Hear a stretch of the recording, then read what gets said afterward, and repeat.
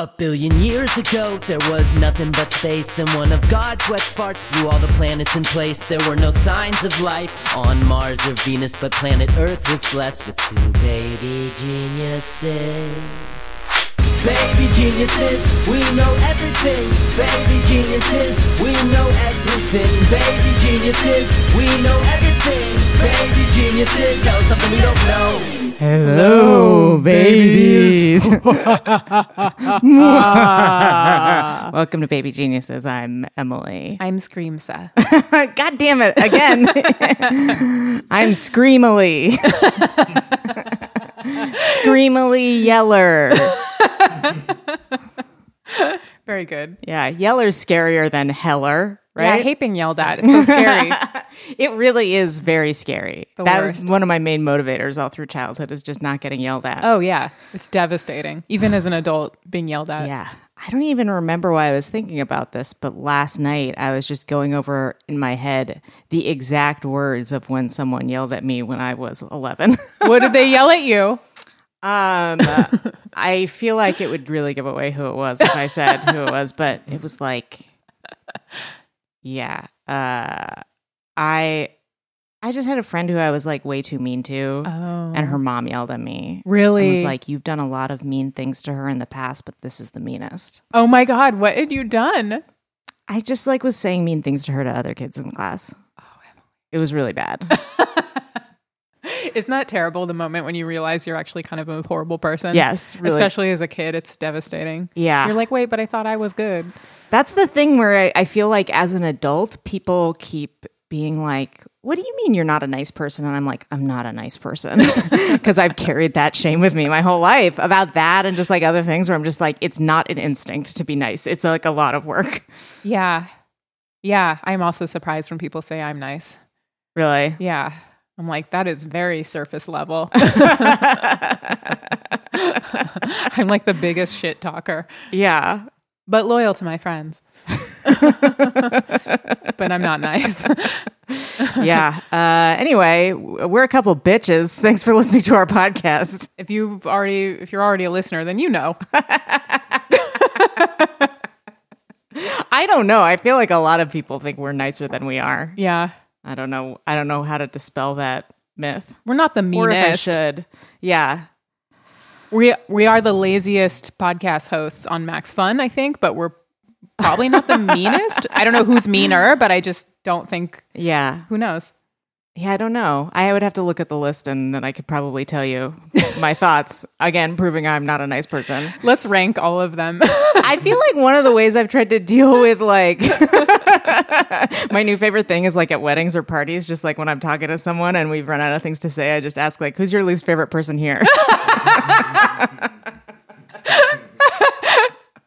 It's especially good to ask like the bride or groom or whatever. That's delightful. Yeah. Because you know they immediately know the answer. Yeah. But they may or may not tell you. Real- Someone else at A lot of people just say me.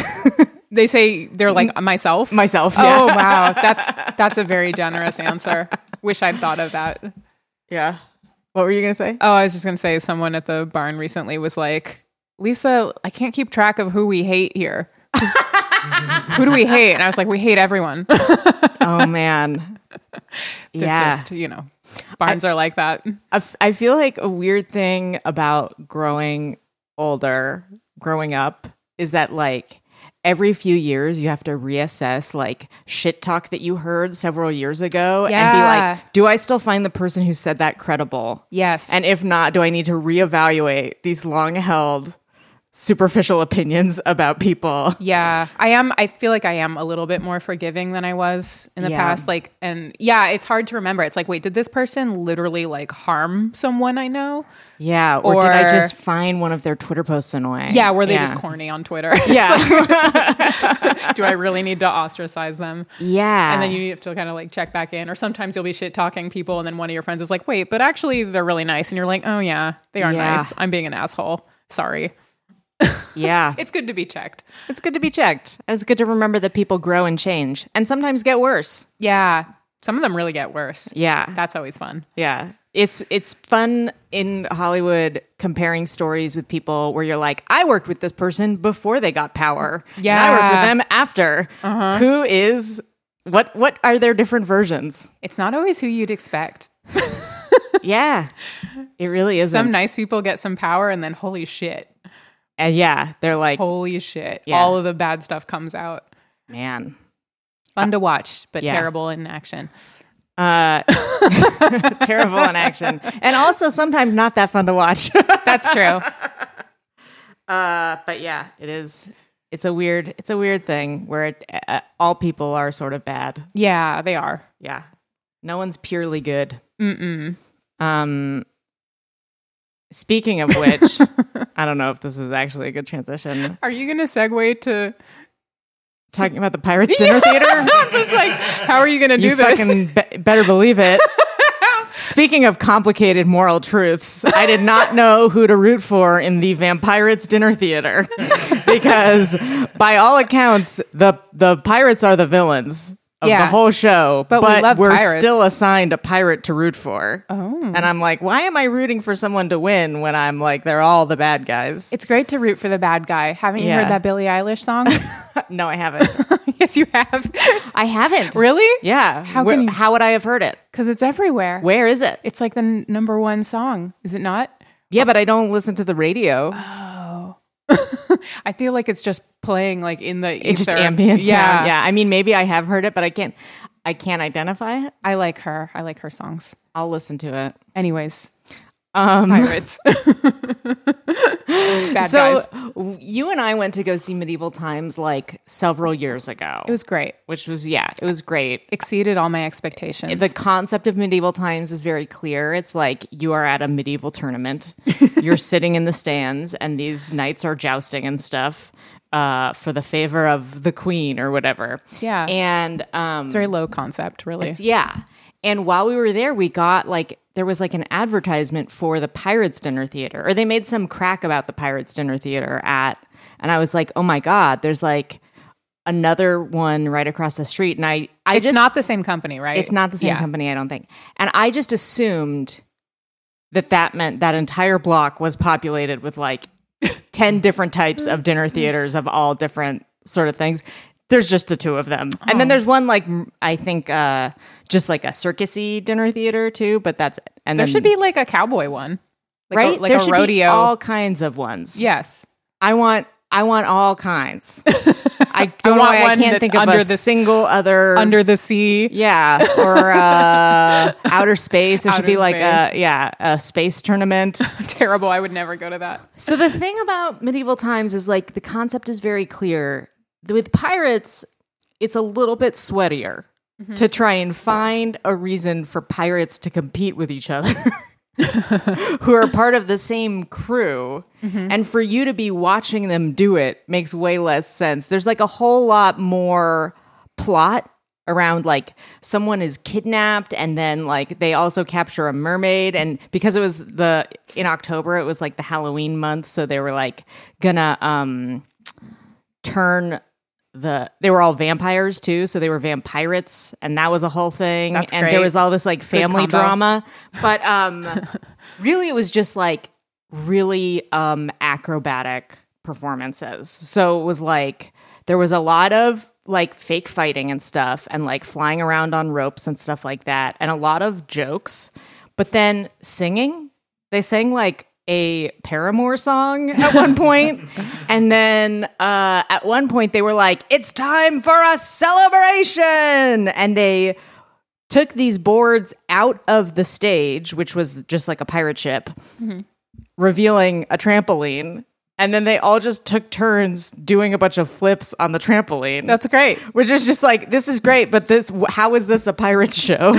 This makes no fucking sense. And it was a very, everyone was really good. Our pirate was the best. Oh, good. He was really good. His name was Cutthroat Jack.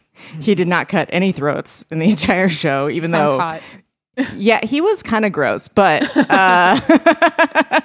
he was really funny. He really roasted my friend whose birthday we were celebrating, which was pretty cool. But there was one part of the show, they were like really playing up that they're like, we're bad guys and we're jerks and stuff like that. And then there's one part of the show where they bring a bunch of kids up on stage from the audience to take the pirate oath to become pirates. And they're all like, so there's just like this line of like 20 kids on stage, all like saluting and like giggling and stuff. And then one kid started crying because he was just like that thing of like when a kid's not sure how to feel about something and then they just turn and start crying. And I watched Cutthroat Jack like expertly notice exactly when the kid started crying, go over, comfort them, wave down the parents, like hand the kid off to the parents. And I was just like, this is not very cutthroat.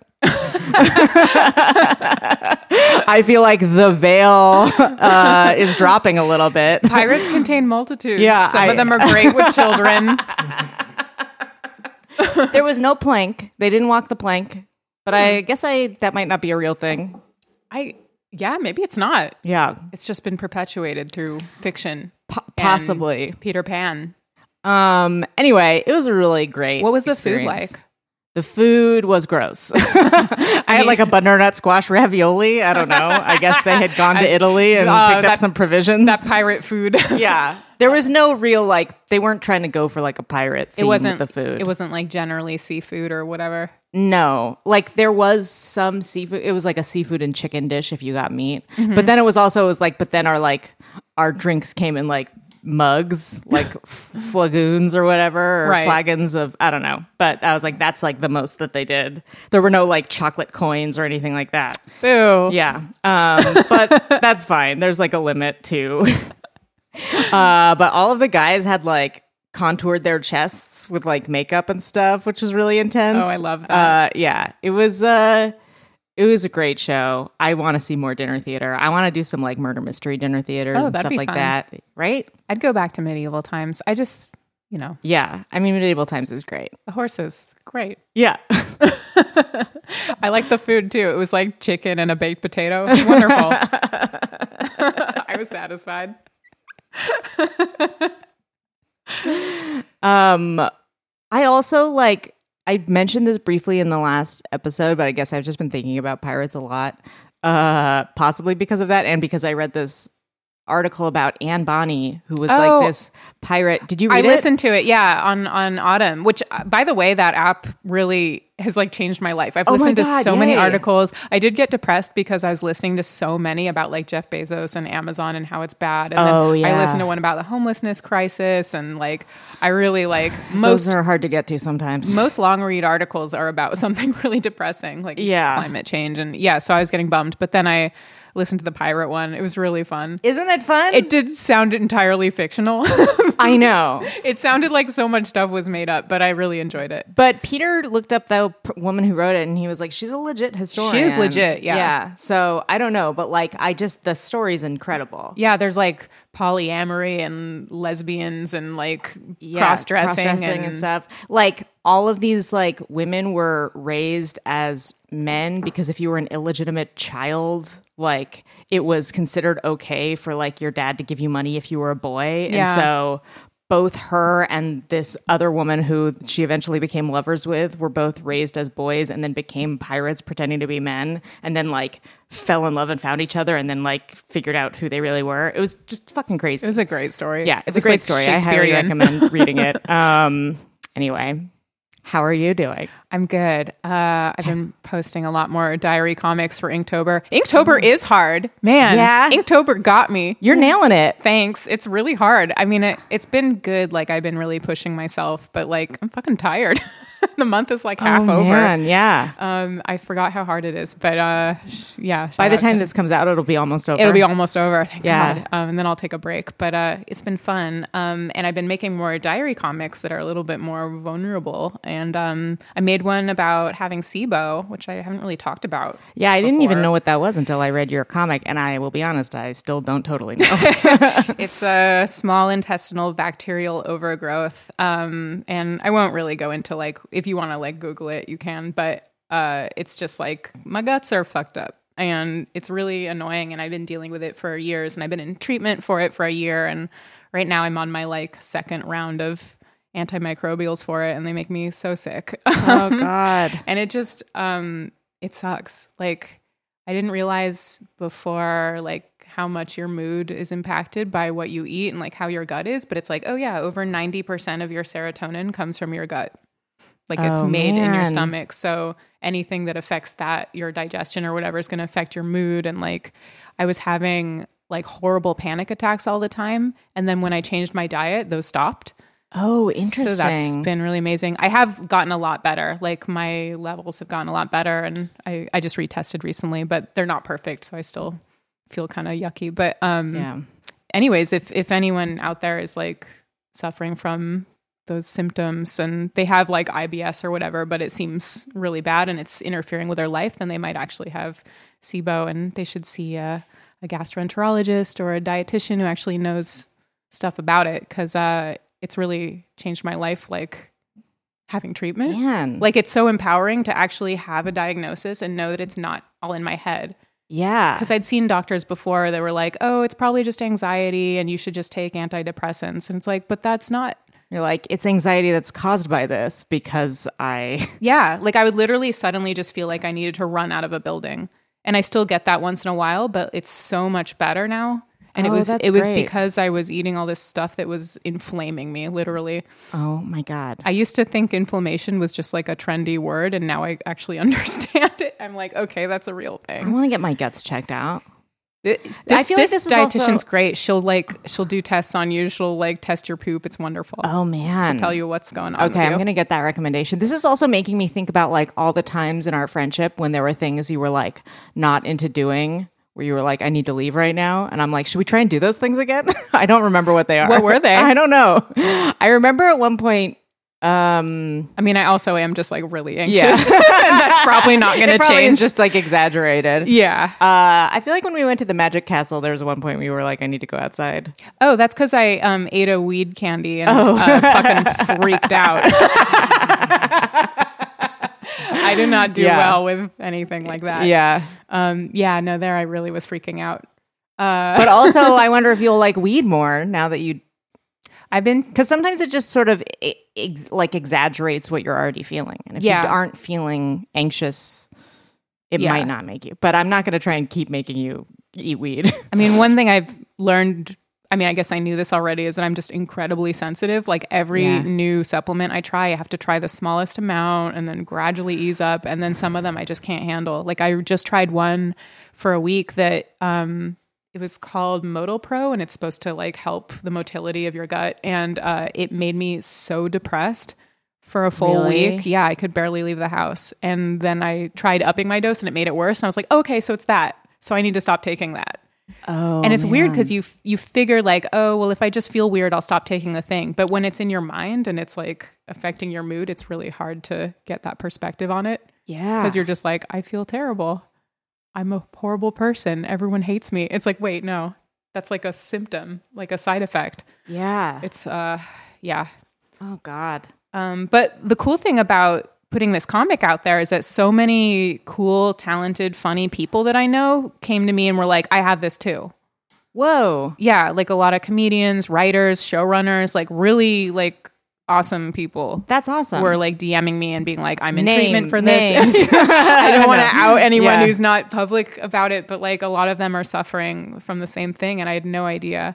Wow. And it's nice to know, like, I don't know. I was just worried people would think I was gross or weak or like that I was trying to get attention or something, even though I'd never think that about anyone else if they were saying they have a problem. So it was really hard for me to say that I had this, but like, I don't know. Yeah. Thanks to everyone who's like reached out or left a comment or whatever. Yeah. Is going through the same thing. That's cool. It's exhausting. It's exhausting, but it's good to shine a light on those things. Yeah. And everyone's got their own shit they're going through. Yeah. Yeah. For me, it's just not having a Halloween costume yet. I know. That's really hard. So you and I are basically going through the same thing. Yeah. No. I don't think I can even put one together this year. I'll wear the same one I wore last year. Oh yeah. Were you just a bird last year? Yeah. I just bought like a bird costume. Yeah. Oh yeah. Your perfect bird costume. People thought that I made it, which was great. That's great. I'm like, no, this was like $20. Are you going to give out candy? No, I don't know. I will probably just hide. I get so like, I did yeah, I don't know. I made a comic about Halloween trick-or-treaters coming and us not having candy and instead just being like, what do we have? We have like 99% cacao chocolate with like turmeric in it. You want like, some nibs, cacao nibs? Do you want my like weird paleo gluten-free cookies I made? They're sweetened with maple syrup. They're disgusting. That's all I have in the house. I bought candy and I bought some lawn skeletons I have yet to install. I love all that stuff so much. Even though I'm not participating, I love seeing it. I just love how genuinely spooky this month is. Yeah. Although dead leaves are on the ground and it's just like kind of eerie and it's got that nip of coldness in the air. Yeah. I like it. There's great. some like hit or miss lawn decorations I've seen. Like some of them are really like elaborate and great. And like Peter sent me a picture of like our neighbors who I haven't walked by their house yet, but now I'm like, oh, I need to make a special trip to go see it because it's like they have it just like an elaborate skeleton diorama, and this is just a small part of it. There's like one playing a piano and like what is happening there? There's like, okay, so there's a skeleton playing piano, another one playing guitar, another one just sort of standing there dressed like a pirate. There's like a skeleton dog, and they're all underneath a tent, and there's like a coffin with chains on it, and like it's just like a very elaborate scene. It's like almost like a haunted house on their front When lawn. I see stuff like that, I'm like, how close am I supposed to get? Like, how much am I supposed to interact with this? Or am I supposed to just... It seems like they're like having their own thing at that point. That's like a great one. And then my other neighbors, where it's like they put a lot of effort into it and it looks really good, but it's also kind of weird where they just have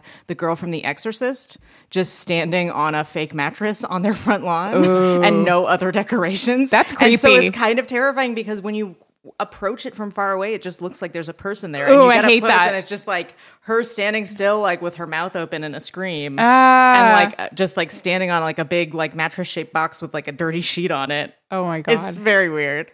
There's a lot of Halloween decorations happening in the neighborhood where I ride, and it's like running a gauntlet. Like, oh God, because it's like horses are so scared of everything that's different, and suddenly there's all these like sheets and skeletons popping out of lawns and shit. Oh man. Oh my God, my horse bolted and fucking ran out into a street across, like in front of a car the other day. Oh my God, that's so scary. It was so scary. Were you on her? Yeah, I was on her. She's like, was calmly walking and suddenly she was like full on gallop. Did she get spooked by a skeleton? No, she just like wanted to run home, I think. She's testing me. Yeah. But it was really scary. That's like, so scary. Holy shit. I was fine. I'm glad. She's a bad girl. Just like her mommy. When I was a teen, I also bolted across roads. I get it. Should we do Chunch Chat? Sure. It's time for Chunch Chat, our regular segment where we talk about any news in the world of Martha Stewart's pony, Bang Chunch. Chunch. When the clock strikes noon, we could have a picnic lunch, fine wine, full moon, and we're chatting about Chunch and Chunch. I just kind of scrolled through Martha's Instagram and she's posting like flashback pictures of her from previous Halloweens in her costumes. And that's really fun because she always goes all out. Oh, yeah. In 2009, she was a ghostly equestrian. She's just standing there with her horse looking spooky. She's got like contacts in and stuff. That's awesome. It's great. Also on her Instagram, there's a video of her riding a tractor and it's set to Chamillionaire's Riding Dirty. Oh, I saw that one. It's I love so it. Good. I like that she's implying that she's carrying illegal drugs on a tractor. Which she might be. She might be. Yeah. Just very slowly. And the caption around. was like something like, I just really like this smooth riding tractor. Yeah. Like, she was like just like endorsing the tractor. She is definitely endorsing the tractor. I also just like that she's so like delighted by pairing videos to music. Yeah. Suddenly she's like, oh, all my favorite songs. And then she also planted some trees so that her peafowl would have a place to perch. Ooh, I like that. That's good. The rest of her blog updates lately have been real boring. Sorry. It's okay. Her blog's been boring forever. And this is part of its appeal, really. Is it's just. But now she can just put Chamillionaire songs underneath it. She could. Yeah. That would, yes. That would improve everything on there. I guess that concludes Chunch Chat. That concludes Chunch Chat. We'll be right back with One on Fun. One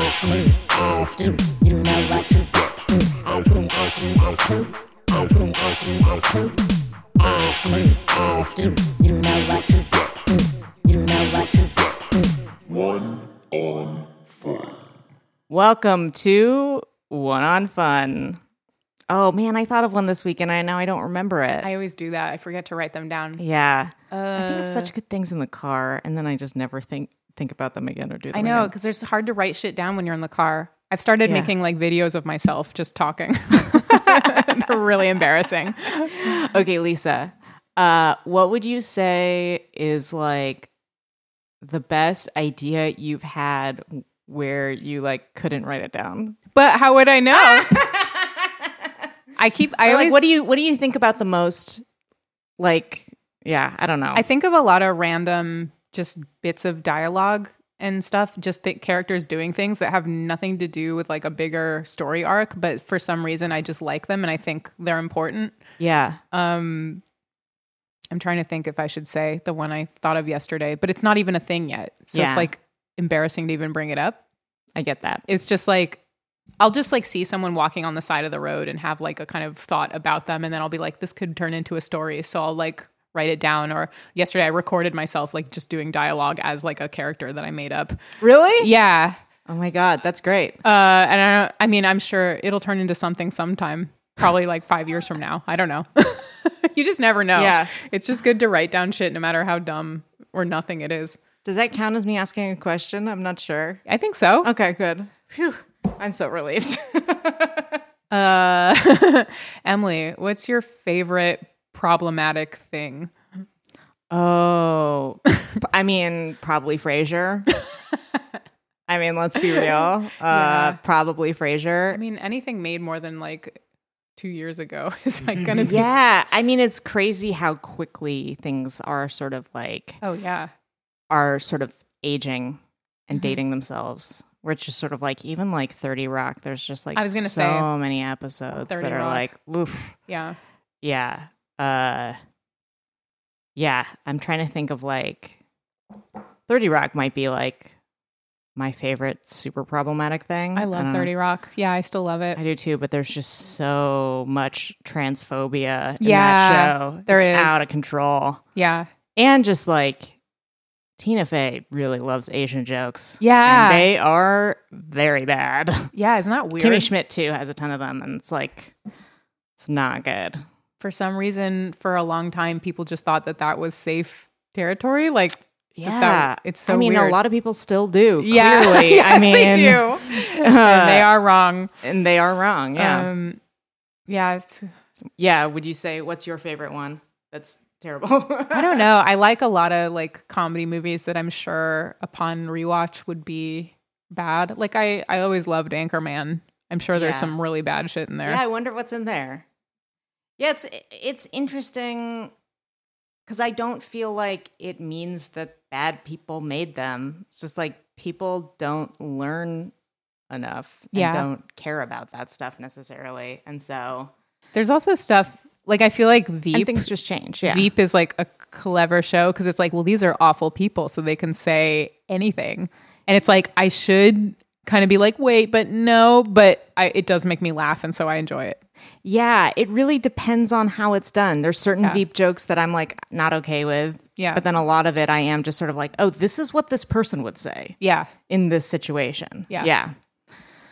It's just like the question is whether the sort of like omniscient voice of the show is telling you that they think that's funny also. Yeah. It's complicated. It's complicated. And constantly shifting. Yeah. I'm always worried that I'll be, because you're like, well, everyone should just keep up with the times and like just know what's problematic and what isn't. But then I'm worried that, pretty soon I'll be the one who's like, well, wait, I thought I could say that. Yeah. I didn't know. How am I expected to know everything? It's just I don't know how, because it's one of those things where it's just sort of like, we do act like it's very easy to sort of keep up and to not do that, but not that many people do that. I know, we're extremely online. Yeah, we really are. It's been interesting. I've been back at work on Barry, and like, I don't, like, most of my coworkers are not on Twitter. And it feels like our frame of reference for, like, political conversations is totally different. And it's interesting to be like, oh, I wonder how to talk about this now. Because there's so much just, like, shared language of, like, once you start talking about representation online in circles where that's, like, the conversation has sort of moved forward. And then it's just sort of things where it's sort of like, oh, do I even know how to explain this to someone who isn't as like doesn't have the exact same frame of reference as me? I don't know. It's tricky. I want to quit Twitter, but then I'm worried I'm going to like get left behind in the cultural conversation or whatever. Yeah, like fear. I hate Twitter so much and there's so much garbage on there, but I do learn a lot on there. Yeah. I think that like one like really obvious pitfall that I think should be easy to avoid is like a lot of times when we sort of like find things problematic in shows or whatever because they're dated, it's because they're trying really hard to sound current and they aren't because they aren't caught up. And it's like if you aren't trying to sound like you're of a time or if you aren't trying to be like satirical or I don't know. I think that there's a way to do it if you aren't just like, if you just set your goals to be slightly different. I don't know. I mean, is that clear? Is that very muddled? We're figuring it out. Yeah. Interesting convo. Yeah. This is one of our deeper one-on funs. Most of them are really deep, but this one I think is the deepest so far. Yeah. That concludes One on Fun. Is it time for Endorse Horse? Yeah. Baby geniuses endorse, letting nature take its course. Endorphins pump from the source when they hop up on that horse. Two babies, one endorse horse. Endorsing services and items, no remorse. Two babies, one endorse horse. Riding off into the sunset, now here's something we endorse. I wasn't sure if this was something we were going to just like jump into or just like go to it whenever we said we liked something. I think we can do both. I think we do both. Yeah. I wasn't really prepared for it this week, but I'll just do something on the fly. I'm going to endorse libraries. I wasn't into libraries for a while because I used to check out a lot of books at libraries and then I would just like rack up late fees because I was a flake in my early 20s. So I avoided them for a little bit and now I'm back in, baby. I'm back in hard and I love them. And I love that I can look up any book on the LA Public Library website and then I can just put it on hold if I want it. And then they'll just put it on a truck and bring it to my local library. That's so cool. No matter what library it's at, they'll just be like, okay, yeah, that horse book you wanted I did check out a horse book. Yeah. It's like a bunch of arena exercises. It's great. And they just brought it, and within a couple days, it was just at the Los Feliz library. That's great. Yeah. I can just walk over and get it. I love it. And I'm checking out lots of comic books and stuff. They also have an app where you can listen to audiobooks for free if you have a library card. Yeah, I have that. Yeah. It's great. It's great. There's just... Libraries are great. We have a lot of librarian listeners. Yeah. Shout out to you and the work you do. Shout out to you. Also, like if I really like a book that I check out, I'll buy it. So it's not like, stopping me from buying anything. Yeah. I want to endorse the Pirates Dinner Theater. I thought you already did. I'll also endorse the book She Said about the Weinstein story that was reported by the New York Times. Oh. It's not the Ronan Farrow one. It's the other one. I do want to read the Ronan Farrow one too. Oh, yeah. I'm curious about that. I only heard about the Ronan Farrow one. She Said it's by Megan Twohey and Jodi Kantor, and it's about their work reporting the Weinstein story and a little bit about Christine Blasey Ford. And it's just very interesting, all of the work they had to do to get people to go on record and to like piece things together. And then they were also like Ronan Farrow, they were like investigated by Black Cube and like they got all these emails from people being like inviting them to speak at conferences. And it was just like fake and like that's so scary. It's so scary and weird and like intense. And it really made me respect Ashley Judd a lot. Yeah. Because she was like the first person who agreed to be like, yeah, I'll be the first like actress to go on record with my name. And yeah. Yeah, it's fascinating. Is it Upsetting read. Is it on audiobook? I did the audiobook, yeah. I heard the Ronan Farrow one. He reads himself. Oh, yeah, and he does voices. And the voices are bad. Really? Yeah. I can't wait to read I heard it. a clip of him doing like a Eastern European accent. It's really bad. Oh, my God. Yeah, people make choices. People make choices. Yeah. I also just read the Gia Tolentino. She reads her own audiobook. Trick Mirror. Yeah. Did you read it? Yeah. Yeah, I liked it. It's great. Yeah. Yeah, she's a voice of a generation. Wonderful. Yeah, it's really good. That concludes Endorse Horse. We'll be right back with Wiki of the Week. Know everything, baby geniuses.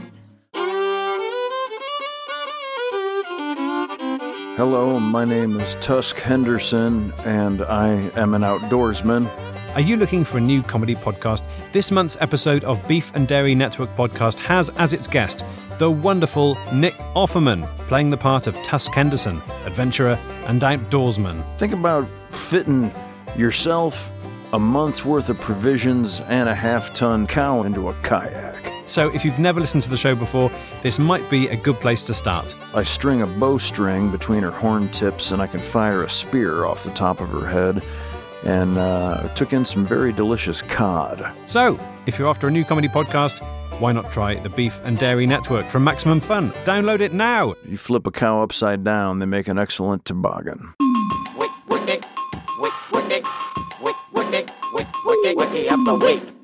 Welcome to Wiki of the Week. We have a very Halloweeny Wiki of the Week for you this week. A lot of our wikis are Halloweeny Yeah. in general, just because we're macabre fuckers. It's really just like we just have to work to avoid our non-Halloweeny topics this time of year. We don't have to look through many of our emails for this week. It was sent to us by Beth Potratz. Thank you, Should Beth. I not say her last name? I don't know. Yeah. It's the Wikipedia page. There's no writing in the email saying I can't. It's just wiki suggestion, safety coffin. It's the Wikipedia page for safety coffin. Or security coffin. Yes. This is a coffin fitted with a mechanism to prevent premature burial or allow the occupant to signal that they have been buried alive. A large number of designs for safety coffins were patented during the 18th and 19th centuries, and variations on the idea are still available today. Good to know this exists. Yeah, this is an interesting Wikipedia page because it both freaks me out to talk about it, but also should comfort me. Yes. Like, this should be a comfort. It's just reminding you that, like, this is an actual... That this is an option to get buried alive. God.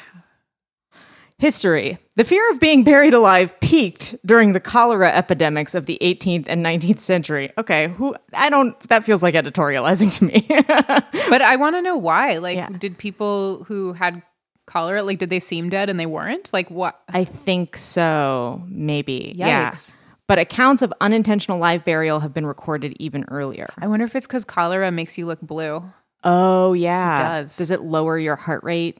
Probably. Also, it's just like, when did they learn to check for that? I don't know. Yeah. When his tomb was reopened, the philosopher John Duns Scotus was reportedly found, he died in 1308, was reportedly found outside his coffin with his hands torn and bloody after attempting to escape. Oh, God. Although it is possible that this is merely a myth. Oh, thank God. I hope so. I fucking hope so. Jesus. The fears of being buried alive were heightened by reports of doctors and accounts in literature and newspapers, as well as dealing with the subject in The Fall of the House of Usher and The Cask of Amontillado. Edgar Allan Poe wrote The Premature Burial, which was published in 1844.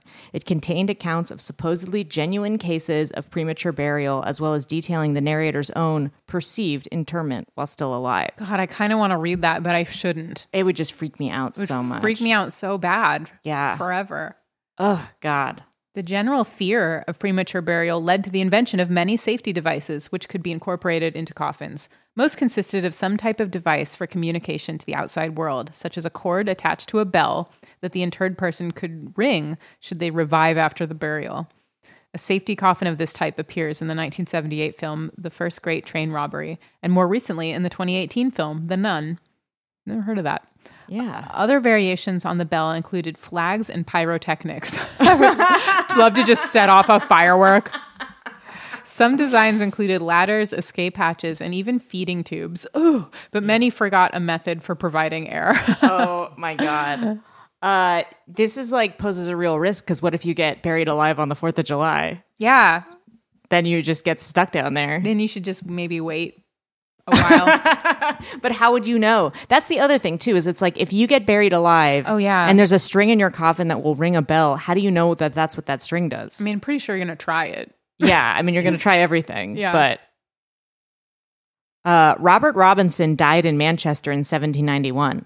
A movable glass pane was inserted in his coffin, and the mausoleum had a door for purposes of inspection by a watchman who was to see if he breathed on the glass. He instructed his relatives to visit his grave periodically to check that he was still dead. So he put it in his will, like, make sure I'm dead. I'm very afraid of being buried alive. That's amazing. That's wild. You'd only really need that for like the first 3 days, and then you'd be dead. Yeah, you'd be pretty sure.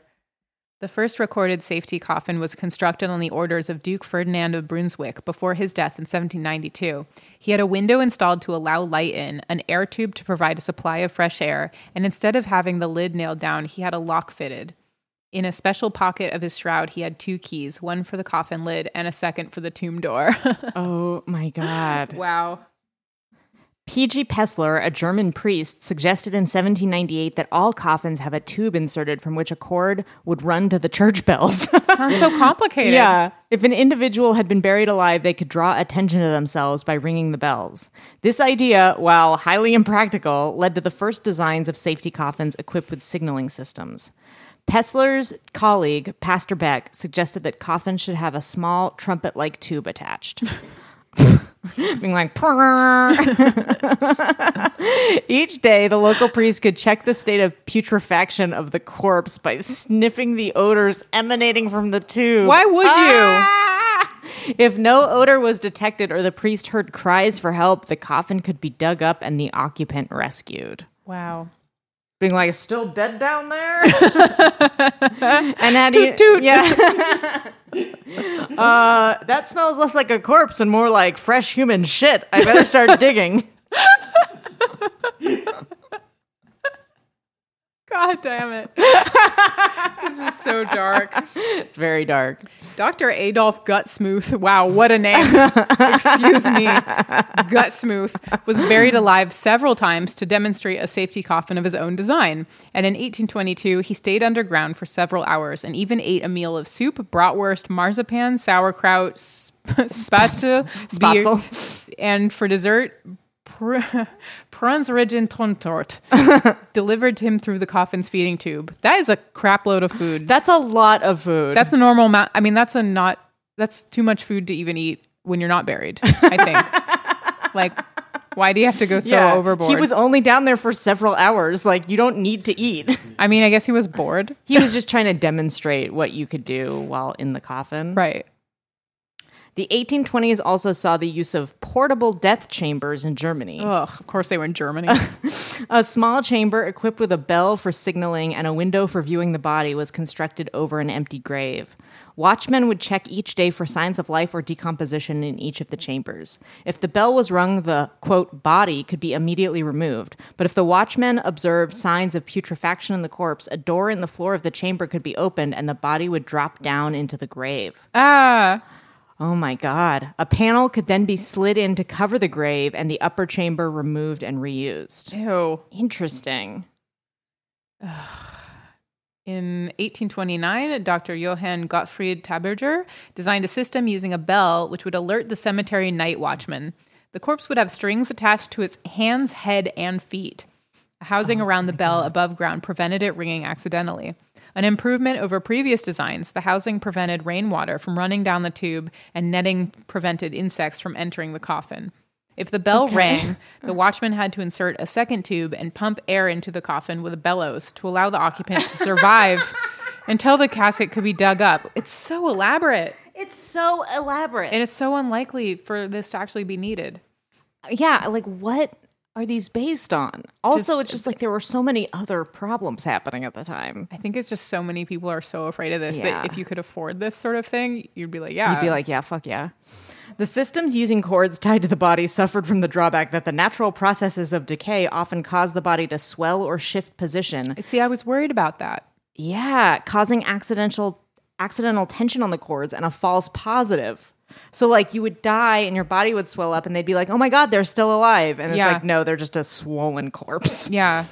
Franz Wester's 1868 burial case overcame this problem by adding a tube through which the face of the corpse could be viewed. Great. Oh my God. All of the solutions to these problems are so overly complicated. Yeah. There's so many tubes. If the interred person came to, they could ring the bell, if not strong enough to ascend the tube by means of a supplied ladder, and the watchman could check to see if the person had genuinely returned to life or whether it was merely a movement of the corpse.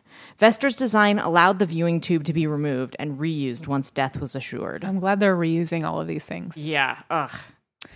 Count Michel de Carnegie, a chamberlain to the Tsar of Russia, patented his own safety coffin called Le Carnice in 1897 and demonstrated it at the Sorbonne the following year. His design detected movement in the coffin and opened a tube to supply air while simultaneously raising a flag and ringing a bell. It's like, oh my God. You've got mail. You've got life. Le Carnice never caught on. It was too sensitive to allow for even a slight movement in a decaying corpse, and a demonstration in which one of Carnegie's assistants had been buried alive ended badly, when the signaling systems failed. Luckily, the breathing tube had activated, and the assistant was disinterred unharmed, but the reputation of Le Carnice was damaged beyond repair. Oh, man. Jesus Christ. In 1995, oh my God, 100-year jump, a modern safety coffin was patented by Fabrizio Caselli. His design included an emergency alarm, intercom system, a torch, flashlight, breathing apparatus, and both a heart monitor and stimulator. Is it like a smart app? Like it connects? Which is just like, how do you just not know if someone's dead? I know. At that point, like just perform basic medical tests before you bury someone. Just wait a second. Yeah, but it's not because people are actually getting buried alive. It's just because people are afraid, right? Yeah, it's not logical. People are like overly afraid of what will happen to their bodies after they die. Yeah. I think sometimes. Yeah. Not to judge. I don't give a fuck. Do whatever you want. I know, it doesn't matter. You can have sex with my corpse. Wow. Scandalous. Despite the fear of burial while still alive, there are no documented cases of anybody being saved by a safety coffin. Wow. It is worth noting that the practice of modern-day embalming has, for the most part, eliminated the fear of premature burial, as no one has ever survived that process once completed. I would like there to be like an app or something, or like it connects to like your smart home device. Like, yeah. Or just like, I guess if you just get buried with your Apple Watch, it should be able to tell if you have a pulse. There we go. Finally, it's good for something. Oh, well, they've been using those in like, there was an article that I read on Autumn that I didn't totally get the gist of, but where they used the data from someone's like smartwatch to tell what time she was actually murdered. And then to like they used that data to like arrest someone. And it's unclear if he did it or not, or if there was like something weird going on with the data. I don't know. It's very weird. That's cool. Yeah. I want just like a murder watch, just a watch that tracks when and where I get murdered. Yeah. Or that just like if someone starts to murder me, it shouts like, you are being recorded doing a murder. Yeah. Yeah. The authorities have been alerted to this murder that's in process. Saved by the bell expression. Folk etymology has suggested that perhaps the phrases saved by the bell, dead ringer, and graveyard shift come from the use of safety coffins in the Victorian era. However, these have been dispelled as urban myth, attributed to a linguistic email hoax, Life in the 1500s. The saved by the bell expression is actually well established to have come from boxing, where a boxer who is still on their feet but close to being knocked down can be saved from losing by the bell ringing to indicate the end of the round. I thought saved by the bell meant when you're in class at school. And then the bell rings when the teacher asks you a hard question and then you get to leave. Yeah. Well, I guess bells are saving a lot of people. That's right. The Liberty Bell saved America. I don't know what the Liberty Bell is. It's cracked. I know that. Someone broke it. I love a good crack. In popular culture, in 2009, the song The Tale of Solomon Snell by Duncan Sheik from his album Whisper House tells the story of a man who, for his burial, gives instructions to be buried in a safety coffin with a bell mechanism attached, but ultimately fails to be saved due to the person in charge of listening to the bell getting drunk. That's all in one song? That's a lot. That's a lot. I did not know that that was the kind of thing Duncan Sheik was writing about. I knew he was doing a lot of like Broadway songs. Oh, Yeah. I'm not familiar. Yeah. He wrote, I think, all the music to Spring Awakening Oh, and maybe some other ones. Yeah. Anyway, cool. that is the end of this Wikipedia page. That's great. That concludes Wiki of the Week. Thank you for sending us this, Beth. Very good and very spooky. I do not feel safer. Me neither. But I also don't plan on being buried in a coffin. Mm-mm. I plan on jumping into a volcano Oh, cool. at the age of 90. Have you picked out a volcano yet? No, I don't actually think I'm going to do that. It sounds like it would be too hot.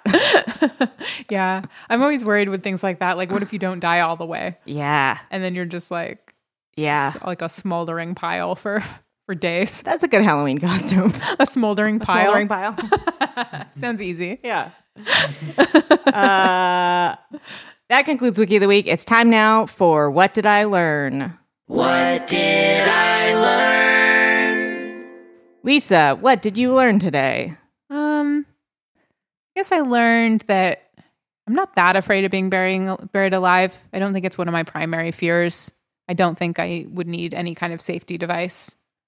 I mean, I feel like I'm still afraid of being buried alive, but not because people think I'm dead, just because like an accident happened and a bunch of stuff fell on me. Yeah, like an I feel earthquake. Like, yeah, being buried alive in a coffin is not what's going to happen. Yeah. I'm going to get buried alive under something else. Yeah, or like someone kidnaps you and buries you alive, and then they go to Peter and they're like, if you want to find out what Emily went through, come with me. And then that's like the plot of a movie. Oh, I was like, Lisa, how did you conjure such a spooky story? It's the plot of a movie that's been remade like a million times. Oh. And I've seen every version just by What movie is catching it? on TV. I can't remember. I can't remember the name. There's like a European one, and then there's like an American one, and then I think there's one that has Rick Mayall in it. Huh. Yeah, I don't know. I don't know why I keep happening to see this. I think one's with Ryan Reynolds. Weird. Yeah, I hate it. But you keep watching it. And yet I keep every iteration. I keep watching it. It's my curse. And I learned, what did I learn? Did I learn anything today? It's okay if you didn't. I don't know if it is. Learning all the time, it's hard. It's very hard. It's a burden. Yeah. Yeah, I guess I learned that friendship. No. Oh my God, I was so excited. What a tease. Is the most important safety coffin of all. Wow. Yeah. And I guess I also learned where the phrase "Saved by the Bell" comes from. Yeah. All right, I didn't that know it was works. from boxing. I guess I Yeah. should have. I didn't. That's our show. Thank you for listening. Thanks to our producer, Rob Para. Thanks to our brother, my brother, our collective brother. He's my brother now, too. Yeah, Nate Heller, Just for through osmosis. our many theme songs, including our newest theme song. Endorse horse. Yes. If you want to send us wiki links or butt pics or any weird old thing or quests for advice and truth, send them to babygeniusespodcast@gmail.com. Follow us online. I'm at Mr. Emily Heller. I'm at Lisa Draws. And goodbye. Baby geniuses, Yay. we know everything. Baby geniuses, we know everything. Baby geniuses, we know everything. Baby geniuses, we know everything. Hey, I'm Maneke. And I'm James. And together, we are the self-proclaimed Wonder Twins of podcasting and host Minority Corner. We tackle subjects like LGBTQ topics, pop culture, and untold histories of American POCs, like the true story of escaped slave turned pirate turned Navy man in the Civil War turned Congressman Robert Smalls. Plus current events from our perspective. Deep dive movie and TV reviews. You'll also get awesome book recommendations from their neighborhood-friendly librarian. Don't forget my award-winning Jennifer Hudson impressions. And I'm telling you. While never taking ourselves too seriously. Minority Corner, because together, we're the majority. Every Friday here on Maximum Fun. MaximumFun.org. Comedy and culture. Artist owned. Audience supported.